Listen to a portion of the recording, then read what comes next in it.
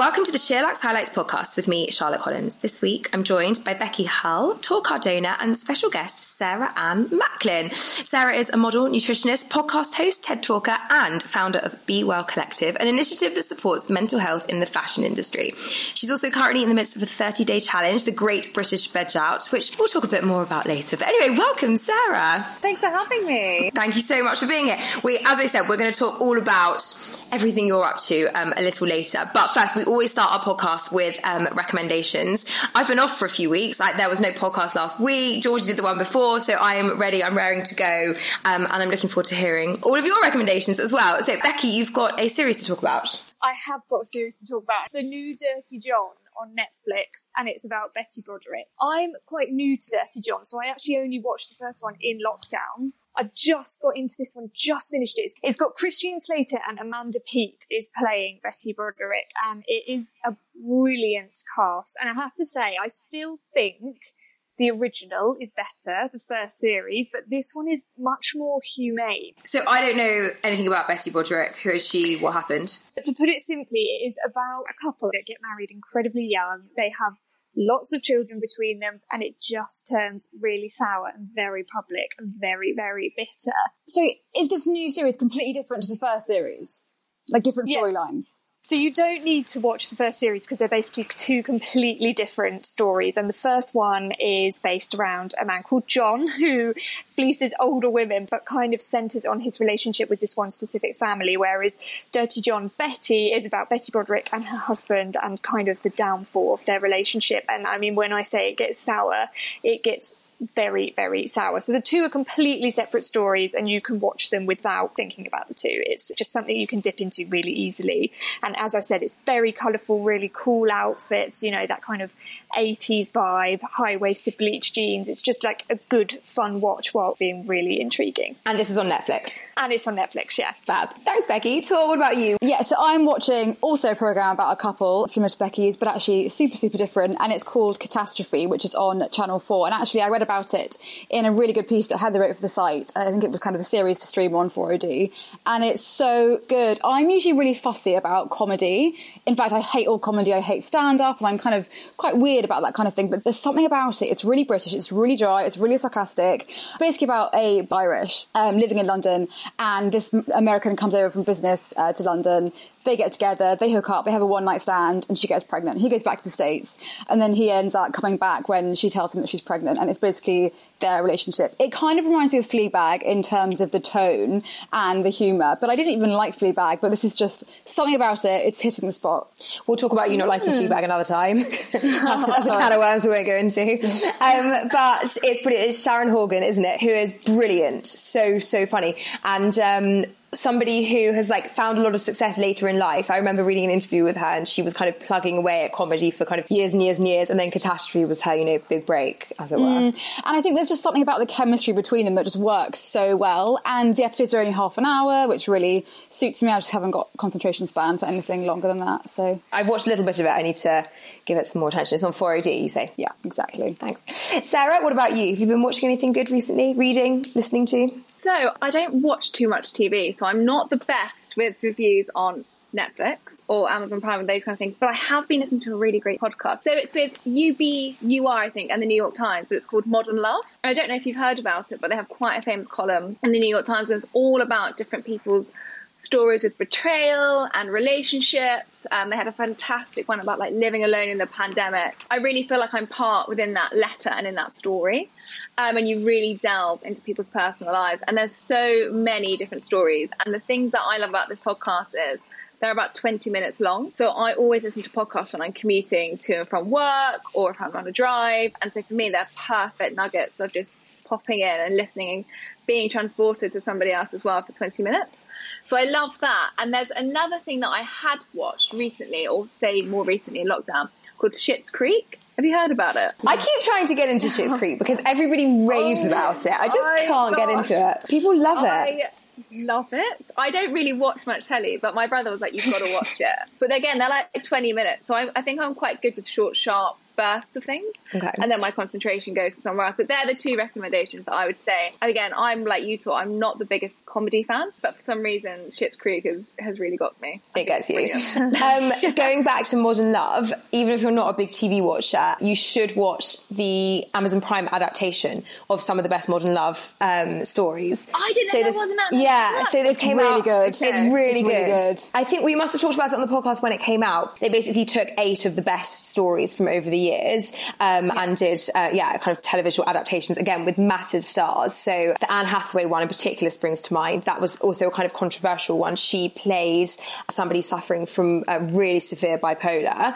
I don't know if you heard that one in the podcast or read it, but no, I've literally only found this in the last week. I don't know where it came. That's the good thing about the Amazon thing, is because each episode is different. You don't feel like you have to concentrate too much or kind of get like stuck in. It's like a series of essays as opposed to a series. You're not like really invested. Exactly. Yeah. I think I watched them on a plane. They were good plane watchers. Speaking of planes, I was lucky enough. I mean, I went to Spain 2 weeks ago, so it's lucky because I was able to get away, but I am now stuck in quarantine. This is the beginning of week 2.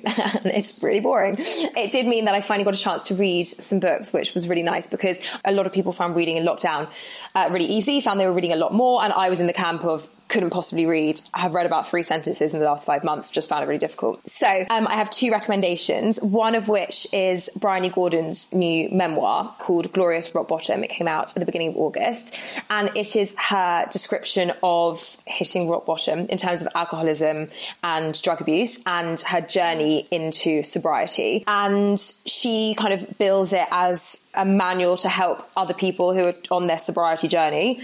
I'm not, but I'm lucky not to suffer from any addiction issues. But even as an outsider to that, it's so fascinating. And it made me think, like, you know, when something makes you realise something that you've never thought of before. And it suddenly occurred to me how incredibly difficult lockdown must have been for anybody suffering from addiction issues or anybody trying to overcome addiction issues. Like, her journey was so heavily reliant on rehab and AA meetings, like so many people. And I can't even imagine what it must have been like if you were kind of on that journey, going through those processes, and then that all had to stop. It must have been so difficult. So yeah, I felt kind of really enlightened from having read it. And everyone's familiar with Bryony Gordon and her work, and she's so kind of inspirational and real and normal, and she tells her story, which gets pretty graphic and pretty dark in a lot of places with such eloquence. And so I really recommend it. I also listen to it on Audible, I should say, which again I talk about all the time, but particularly for people telling their own stories, I find really interesting. I find it harder for fiction. I love Audible. Yeah. Do you listen to fiction on it? Because I really can't, but I really love it if somebody's telling their life story. Yeah, I'm the same as you. The other book I have to recommend is Where the Crawdads Sing. Heather and I said about 4 weeks. Did you?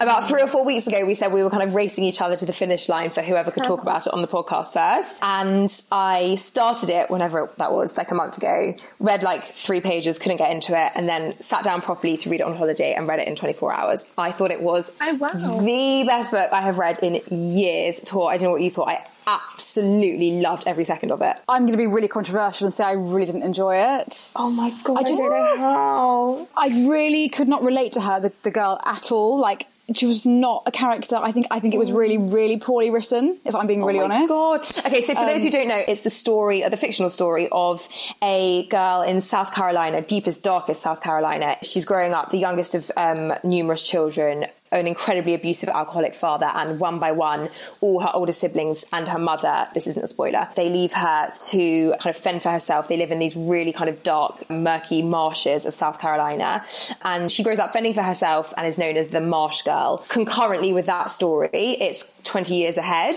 and there's been a murder, and again, this isn't a giveaway, it says on the back of the book that everybody assumes that she's committed this murder. But my heart has never broken for a character more in any book. I mean, like, really, I just A Little Life didn't even make me feel what this book made me feel. Maybe I'm just really cold, but interesting. I read like 2 books a month in lockdown, and that was by far the worst one. I think everyone is so different when it comes to books, and I think what I might love, you might absolutely hate. Yeah, it's so true. I would say though, what I did enjoy about that book was the whole setting was so different to what I've read before. Like, I've never read anything in South Carolina about that kind of community. That was different for sure. Yeah. It's written by an author called Delia Owens, who, this is her first fiction. She's a really highly acclaimed naturalist writer. And I thought that came across, the description of the marshes and the landscape and everything was so vivid and so beautiful.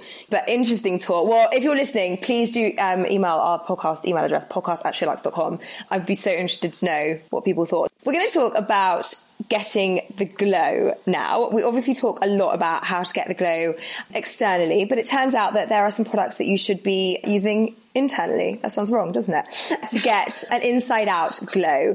We wrote a feature on different shots, smoothies and snacks that are packed with collagen that you can use to get that inside-out glow. But I want to know, I feel like I've got three kind of wellness goddesses in front of me. So what do you do to glow from the inside out? Sarah, I'll come to you first. So this is a question I get asked a lot about skin health regarding nutrition, because obviously I'm a nutritionist. Regarding collagen products, I have to say that evidence in scientific papers is pretty slim pickings if it makes any difference to your complexion at all. But for nutrition, number one thing I always say is water.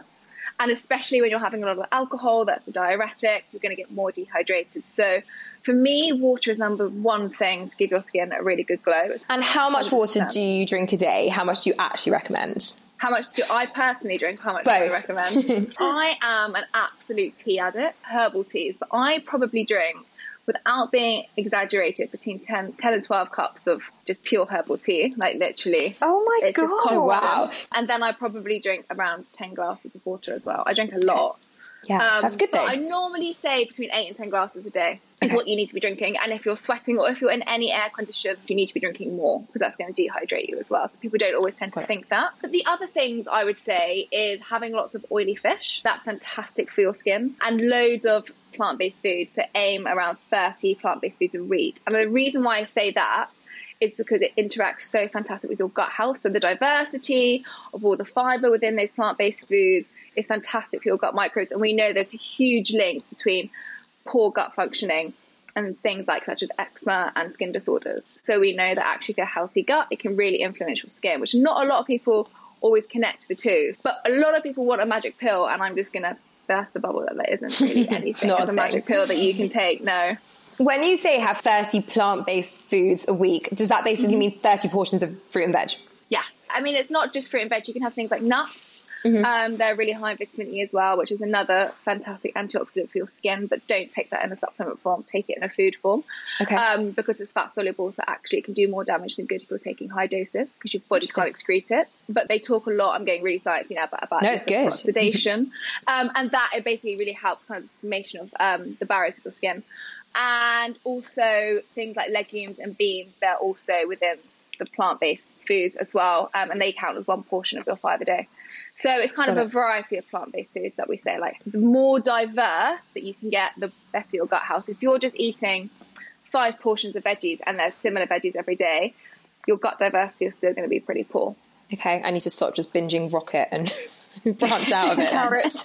Rocket and carrots, bit of cucumber. Tor, you're our resident glower. I'm looking at you now. I mean, you literally just radiate. It's so annoying. What are your secrets? Tell us. I was thinking about this earlier. I was like, when I say this, it's all going to sound so boring. But Sarah, like you were saying, some of it is so much common sense. Like, yeah, you used to drink a ton of water.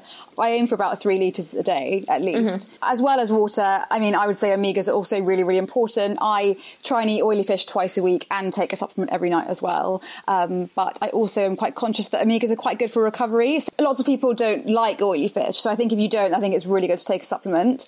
And also there are loads of amazing vegan omegas on the market now, which is probably worth taking if you're vegan. Exactly. What does one do with algae?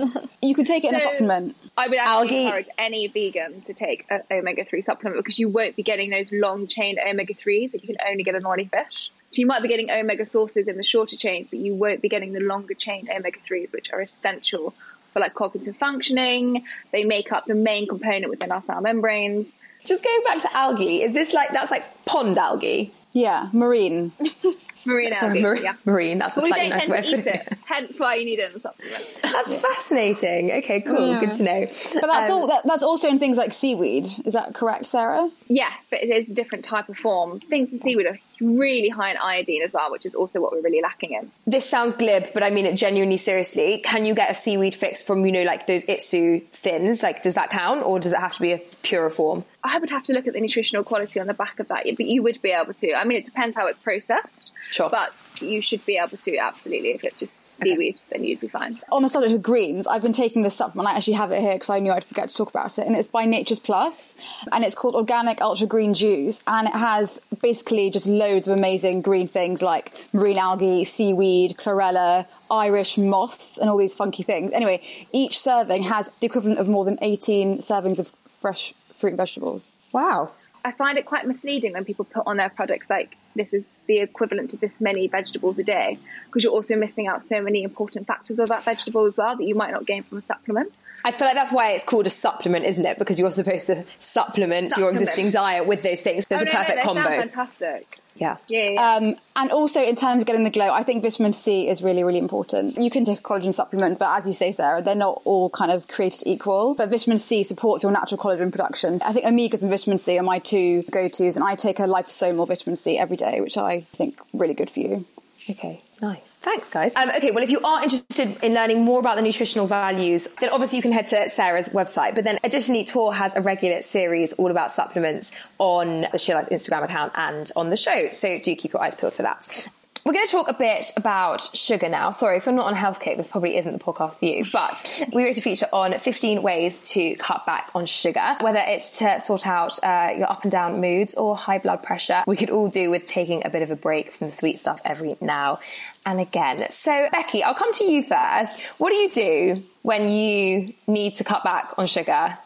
How do I go about it? Well, yeah, what do you do? Not very well, to be honest, because I have a massive sweet tooth. But in all honesty, actually, reading through this list a lot resonated with me because I am quite strict on cereal, because that is something that I've always been told has very much got hidden sugars. And I do think how you start the day with food, well, for me anyway, really then has an impact on the rest of the day. So if I was to start off with something quite sugary, that's it for me. So if I'm going to cut back, I'll definitely make that switch in the morning, even if it's just like a boiled egg on a bit of rye, which is bland, but sometimes, or just like, you know, a bit of egg and avocado on toast. I would rather do that and then set my day off that way, and then you don't get those sort of sugary cravings throughout the day. That's something I feel anyway. So for me, it's about starting the day off right. And also, I never ever have salad dressings or any form of dressing. I've always been really strict on that. And actually, it's not even because I'm trying to cut down on sugar, but it's probably the way I find easiest. I've never been interested in it, and I've never been someone that likes to make up a dressing to go with things. But I know what you mean. In terms of eating, everybody's got to have their rules, and some people obviously have more than others, but there are certain things, like, I'm like that with fast food. Like, I could sit and eat, like, I don't know, 30 bags of Cadbury's or something, but I would just never, ever, ever touch a burger or go to McDonald's. That's not even like a cheat meal for me. It just wouldn't even enter into my equation of, like, me too. I just would not do it. The same as me, and I think that's where I've never been someone that's been like, right, I'm going to cut out all sugar, because I think really, if I feel the need to do that, then I'm not keeping it balanced enough. So for me, it's just about regulating it as much as I can. And yet, certain things like that don't appeal to me. So I've never kind of had that situation. But I would say my biggest thing is to start the day off right and not go on like some sort of sugar craze, because otherwise that's it. I'm a wipeout. Adding on that, it's basically the longer you can hold out in the day without sugar, the less then you have. If I have my first piece of chocolate at 2:00, then I'm going to want some more as the afternoon goes on. But if I wait till 5, well, then it's nearly dinner time. Sarah, what are your tips for cutting back but without going cold turkey? Without me sounding like that demon nutritionist, like you can't ever eat sugar, I don't think that you can ever cut sugar out fully out of your life, because if anything you buy from the supermarket has sugar in it. But this is what I think I find the most stressful as a nutritionist. But when I see clients and they're like, I'm eating so healthily, like, why am I not losing weight? And actually what you see is that technically they're being marketed into eating healthy, but actually what they're eating isn't healthy at all. So there's so many products within our food shelves that we go and pick up thinking that they're this healthy alternative, and they're not at all. And I think that's the thing that's so misleading to so many people. So things like breakfast bars, healthy juices, we're meant to have 7 cubes maximum of sugar a day, which is around 25-30 grams. And we're having 3 times more than that. And that's without people kind of necessarily going to have their sugar fix. That's within things such as, you know, your M&S soups can have double your amount of your sugar intake in a day. And people are thinking that that's really healthy, or they're having a breakfast bar and that's got double the amount of sugar in for your whole day. And so this is where the whole like misleading comes in. And I would urge, if anyone's really into looking to reduce their sugar intake, go on to actionforsugar.org. And they're the ones who work a lot with all this kind of things. And they show you really good tips and tricks of how to swap out. But things like low-fat yogurts, they're normally the first ingredients is sugar within them. Things like your apple juices, your orange juices, or even like your Joe's juice, you know, they will have triple the amount of sugar for your daily dose. And all these like health products that are sold to you as healthy. So I'd always just be really aware that if the sugar is one of the kind of 4 first ingredients on the back of any list, be aware that that's probably going to be loaded with sugar throughout your day. Try to have a really good protein breakfast, which as you said as well, which is fantastic. Kind of helps stabilize your blood sugar levels, stops reducing your cravings. As soon as you have a craving, it's because your blood sugar is normally dropped. So the first thing your brain wants to do is be like, I need a spike and I need something from a quick source, which is like a high GI food that's normally sugar. But then it very much quickly drops again. So it's trying to keep yourself balanced on good proteins and good fats as well, and slow releasing carbohydrates, which will really help manage those sugar cravings. And water. Again, I keep saying it, but like water is fantastic to help reduce your sugar cravings. And be aware, like, I don't know if any of you got into this, but when sweet potato brownie started to come out, or loads of desserts that were cooked with dates and dried fruit. Dried fruits is one of the highest sugar foods you can eat. So when all these kind of healthy, I say that in context, brownies were coming out, they've actually probably got more sugar in than your normal brownie. But people think that because it's from a food source, it actually has no difference to your body. But biochemically, dates and white sugar, your body doesn't see them as different. Biochemically, they are the same. And I guess they're healthier for you in other ways because there's no additives, that kind of stuff. But it's just on the sugar factor that it's so much worse. Right? Yeah. So in a way, like people say, oh, I'll have loads of argive in something as opposed to white sugar. But I mean, it might have a few more vitamins and minerals, but at that small dose, it's not really going to do anything for your body. And it doesn't say, oh, it's argive sugar. It kind of says, well, it's biochemically the same as white sugar, so it's going to do exactly the same process in my body. Mm-hmm. And your liver can only process so much sugar, so it will just turn to fat anyway. So I just say, like, if you really fancy a brownie, have one and just enjoy it. And make it a proper brownie as well. Yeah, make it a proper brownie and have it, enjoy it. And then literally you probably won't want one for the next few days because you've satisfied that craving. Noted. Tor, I'm interested in where you stand on booze, because can we call that your Achilles heel when it comes to sugar? How do you make sure that you're kind of keeping your sugar maintained whilst, you know, still enjoying the weekends? Well, I think it's all about balance, isn't it? And during the week, I am so strict about what I eat and what I drink. And I'm really, really good. I'm very active. I'm very aware of like everything you could possibly be aware of. But I'm also about balance. And I think to maintain a sane mindset, you do need to have a few drinks on the weekend. And I do enjoy that. I think obviously goes without saying, never have full fat tonic. I know slimline tonic is full of sweeteners and whatever crap is probably bad for you, but you are saving yourself a ton of sugar. Mm-hmm. So I'd always have slimline tonic, and vodka is kind of my go-to. I like wine, but I think I'm more of a bubbles kind of person, and I love a kind of a dry carver or champagne. So yeah, that is my Achilles heel. Any other tips for reducing your sugar intake? Yeah, I think stevia is really good. So stevia is a sweetener, but it doesn't spike your insulin in the same level as kind of agave or other sweeteners that Sarah was talking about. So I think that's a really good one. So, for example, when I go running in the morning, my body is craving sugar as opposed to like eggs and avo and things I probably should be eating. So sometimes a protein powder that's a vegan, kind of very clean one that's sweetened with stevia, mixed into my oats or whatever, gives me that kind of sweet kick without spiking the insulin and kind of giving me that craving kick that I kind of fancy. All right, well, for more tips on cutting back on sugar, then have a look at the feature on the site.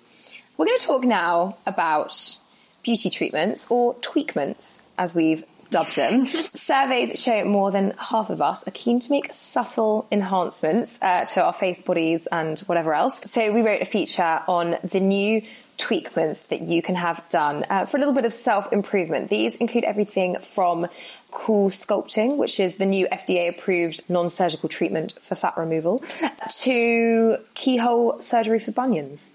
Who knew that was a thing? So I want to know, have any of you had any of these treatments? Are you tempted?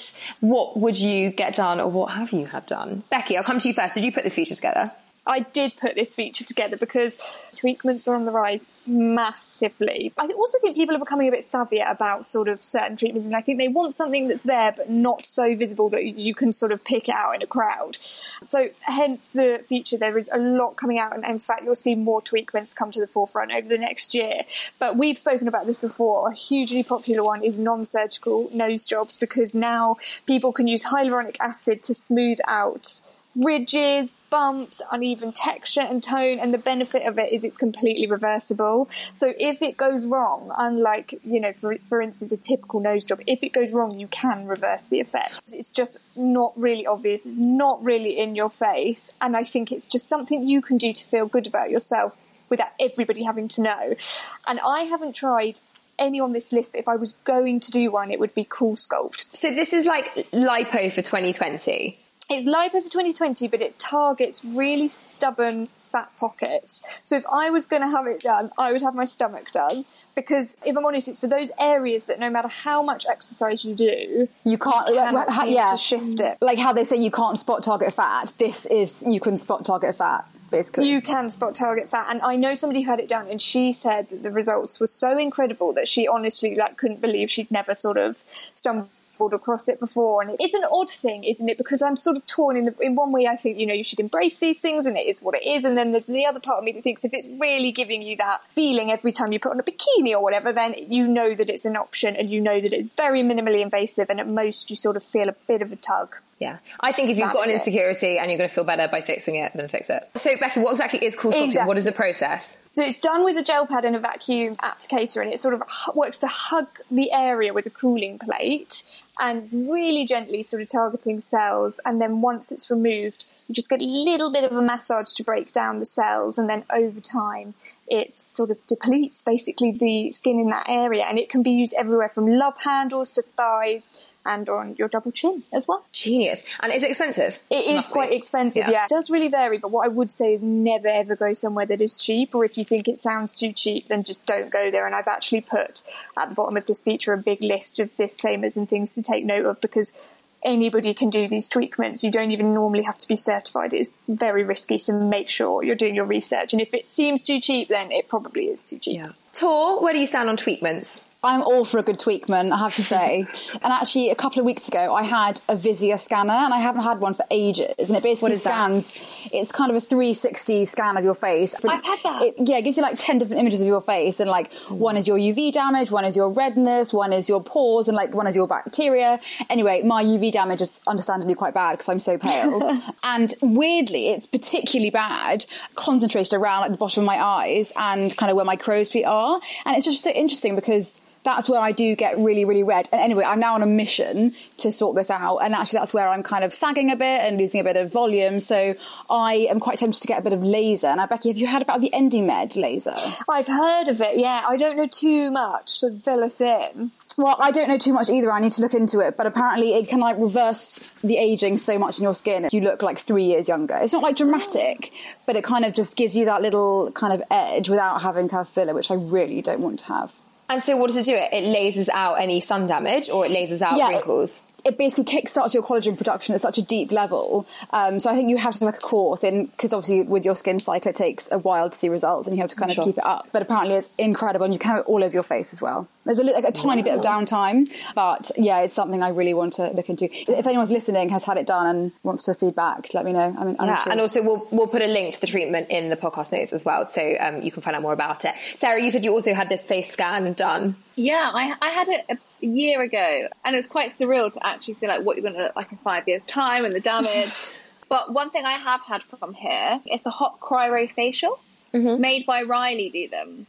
And it's such a surreal. So I'm somebody that I don't have that many treatments because I get really freaked out by treatments on my face. I always feel that when I've had facials, I always come out in spots. But when I had this facial, it's the first facial I literally left, and my skin was glowing and I had no breakouts. And I swear it's the cryo on it at the end, which completely it just fills your face. So what is it? It's a normal facial, and then they apply super, super cold needles. Is that right? So the one that I had, it might be different to this one. You go through a lot of kind of LED, and then at the end they do a cryo for 10 minutes on your face.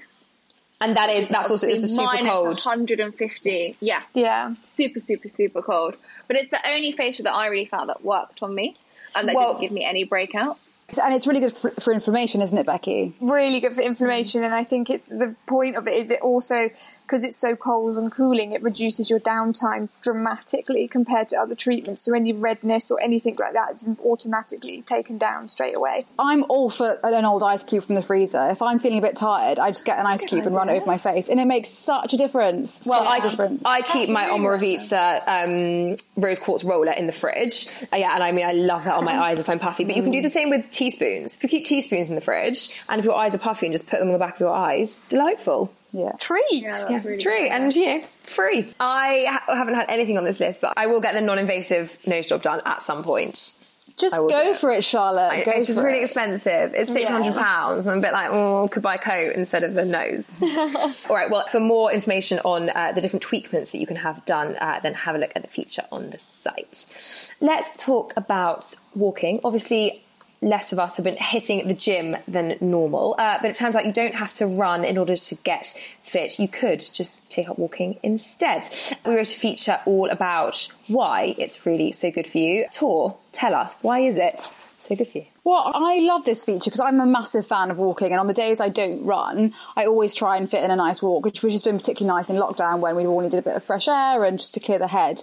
But yeah, studies have shown that a fast, brisk walk done that, like, not just kind of ambling around, but like get your heart rate up, kind of just about to be able to hold a conversation, is just as good for you as running, and it will boost your fitness. So it has to be a high intensity walk though, right? You can't just go for a really long stroll. I mean, you can go for a really long stroll, but you definitely have to be like at quite a quick pace. And if you have a heart rate, it should kind of definitely be above 100, 110, 120, 130 in that area. So we did some quite intensive walking when we were out in Mallorca because it's a bit too hot really in Spain in August to be doing any other form of exercise, but with all that eating and drinking, you need to do something. So we're making a habit of kind of waking up early, going and doing a long walk and coming back. And Ben, my husband, wears a Garmin watch, which is a watch that gives you all sorts of data, which is actually incredibly irritating if you think you're out for a nice stroll and your husband's just monitoring the data. But anyway, it was very interesting to find out that an hour and a half's walk burnt between 400 and 500 calories for us. I mean, we weren't kind of ambling super slowly, but we also weren't on a kind of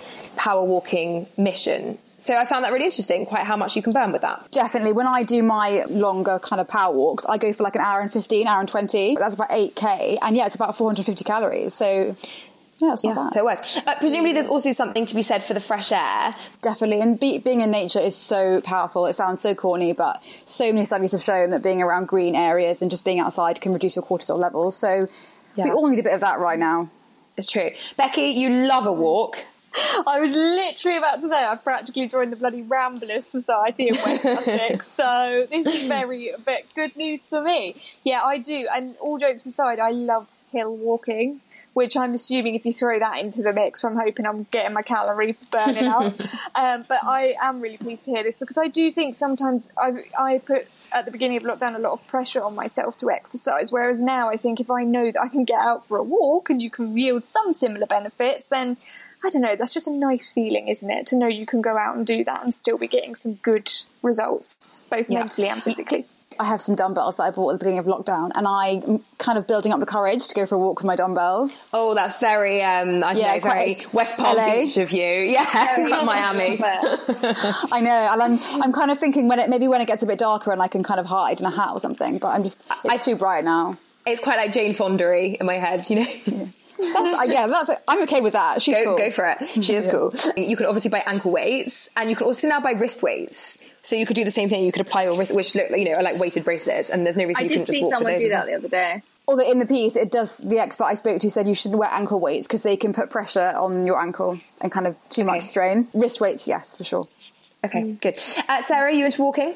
I love walking. It's definitely a more therapy side for me than a fitness, I feel. Like most of my holidays revolve around hikes. Even last week I went to, anyone living near Surrey or London Way, Box Hill is a really good walk. And I left, and I think it was the 9 mile or the 8 mile hike around Box Hill. And it was great, like packed a packed lunch and just went for the day. And you just feel completely free. I think that's what I love about it. I love being in nature, and I grew up in the countryside. As much as I love London, it can get too much, especially in lockdown. whenever I can't come to a decision, I'll go on a long walk. And the Great British Veg Out that I'm going to talk to you about, hopefully at the end, I came up with that on a walk where I went for like 4.5 hours. And do you walk by yourself? Creative ideas. No, not well. Sometimes I will, but most of the time I'm normally walking with friends or my family. Whenever I come back to my parents, we always do a big long walk. I also feel really guilty if I like get my phone out to check it on a walk. I don't know if you guys feel the same, but I'm like, oh my God, this is so not for now. Like if I find myself, I don't know, often my husband's chasing after the dog and so I like refresh Instagram and I'm like, no, this is awful. So it's good time away from your screen as well, isn't it? Definitely. Yeah, brilliant. So Charlotte, I know you said you were walking in Mallorca, but do you kind of walk a lot back in London or? I didn't at all. I actually just really didn't really like a walk very much before. But obviously now we have the dog. A, it's kind of forced us into walking, but B, I've now discovered all of these merits of walking since having the dog. I think in the past, because it doesn't come all that naturally to me, it felt a bit like, why are we doing this? Whereas now, we've got a purpose. And also seeing the joy that it brings the dog is so lovely. Like that actually makes it, worthwhile. And also how knackered it makes him for afterwards as well. That also makes him worthwhile. And actually it's been really fun kind of discovering new places locally to us to walk and to kind of take him. So it's given us a new kind of lease of life. And also it does mean, it used to be for me that it was like intense exercise or nothing, because either I went to a class or I didn't, whereas now I've got this kind of regular in between, which is really important. So yes, I'm pleased about that. Well, if you are interested in more ways that walking can improve your fitness, then do have a look at the feature on the site. Sarah, we're going to end by talking a bit about you. You are currently in the middle of the Great British Veg Out. We've touched on it a couple of times. Tell us more. Okay, well, I say we're in the middle. We've just come to the end of it, but it doesn't mean that you can't start it. So I started it again, it was on a long walk, and I remember a lot of people saying to me, like, I just feel like I've got really bad fatigue and I'm eating really badly, and there was just no motivation. And people were literally saying, I just feel like I'm vegging out constantly. And so this idea came to me of the Great British Veg Out. Only 28% of the UK population eat 5 of their 5 a day. And we know there's like a huge link between poor diet and burden of disease and chronic disease. So I think a lot of people can find vegetables quite tricky to cook with, quite boring, quite expensive. So I wanted to create a 30-day challenge, which basically allowed people to download a free resource and to challenge them to have 5 of their 5 a day. So I created 30 plant-based meals and weekly shopping lists. All of the kind of thought process is gone, and with 0 food waste. So everything that you buy will be used. And are they recipes? Are they ideas? Kind of how does it work in terms of 30 days? Is there a meal plan for the beginning of the week? Like, what's the vibe? So when you download the pack, you first will get a lot of nutritional knowledge and information. A lot of people are not really that sure on what counts as one of your 5 a day and the portion size. So you might have 5 vegetables on your plate. They might only be 2 of your 5 a day because the portion sizes are smaller. So what we do is kind of map it out exactly what is the portion size and what counts what your portion size is. And then you get weekly shopping lists, and then each meal is around $1.99. So it's very accessible as well, and you can get all of these ingredients in any supermarket in the UK. And then every day you have a new recipe, just showing you new ways to cook that include vegetables that you maybe haven't thought of before, and also like how many portions of vegetables are in that one dish. So when you leave the 30-day challenge, you're a little bit more aware and knowledgeable of how you cook these vegetables, how you can be creative, what counts as towards your 5 a day. But also hopefully it makes you feel a lot better, and it naturally just squeezes out the bad stuff. What's your favourite recipe in the pack? Oh, that's really hard. I'm really obsessed with hummus. It's definitely like a staple within my diet. There's a lot of hummus recipes. The first one, which is the red pepper hummus with a really beautiful pea and mint soup, is one of my favourites. Ooh, but also the Mediterranean halloumi salad is a really good one. And the aubergine curry. Oh, they all sound delicious. Yum. Yeah. They're really good. And the smoothie, which is veggie based, so it's very, very low sugar, but it's got loads of mint in it. So when it was at 35-degree heat, I basically lived on that smoothie because it just felt so refreshing. But it was just full of like green vegetables. So it didn't taste like a green smoothie. It didn't taste this really bitter, horrible, chunky green juice that a lot of people don't like. So tell us about your podcast, Live Well to Be Well. This is off the back of your initiative, Be Well Collective, right? Yeah, so the podcast is called Live Well, Be Well, and it basically has a very similar premise to our not-for-profit organisation, the Be Well Collective. Every week I interview somebody, whether it's somebody of influence that's gone through their own mental health journey, that's very relatable and allows people to not feel that they're the only person going through this. So someone like Victoria Pendleton spoke fantastically on our podcast all about her struggles with depression and her eating disorder and how she's kind of come out of it the other side, and her personal journey. And then we will normally follow it with an expert within a different area within mental health. So you always feel like you've got some expert knowledge also, as well as a relatable person to listen to. So that's the premise of our Live Well, Be Well podcast, is that we try and hit both sectors. We try to give evidence-based knowledge without any of the myths. We do a lot of ones on pseudoscience. So a lot of things that you might read aren't necessarily always true. So we try to have some great doctors and nutritionists and dietitians come on and talk about the truth of it, as well as really influential figures as well, talking about their own personal journeys. Love that. Okay, and the 30-day challenge is, as you say, it's over. You can still download it. What are you up to next? What should we be looking out for? Oh, what am I up to next? So the podcast is still going. That was a kind of a lockdown thing for me, and I've really enjoyed it. So that's definitely still going. 30-day challenge, we are looking at maybe starting another one, but this one we want most people to still get on board with if they haven't downloaded it yet. I'm still doing my clinic as well on Harley Street. I love my clinic days. As well as still doing a bit of modelling as well. So it's a busy time, but there's a lot going on with the Be Well Collective as well. As you can imagine, the charity sector has been hit quite hard with the pandemic. So we're working hard to kind of make sure that our support is still there on a daily basis. Amazing. Well, Sarah, thank you so much for joining us today. For more information about Sarah, then do follow her at Sarah Ann Macklin on Instagram, or check out sarahannmacklin.com. If you have any other feedback at all, please do email podcast@sheerluxe.com. We love hearing from you. And don't forget also to rate, review, subscribe and tell your friends. Bye-bye.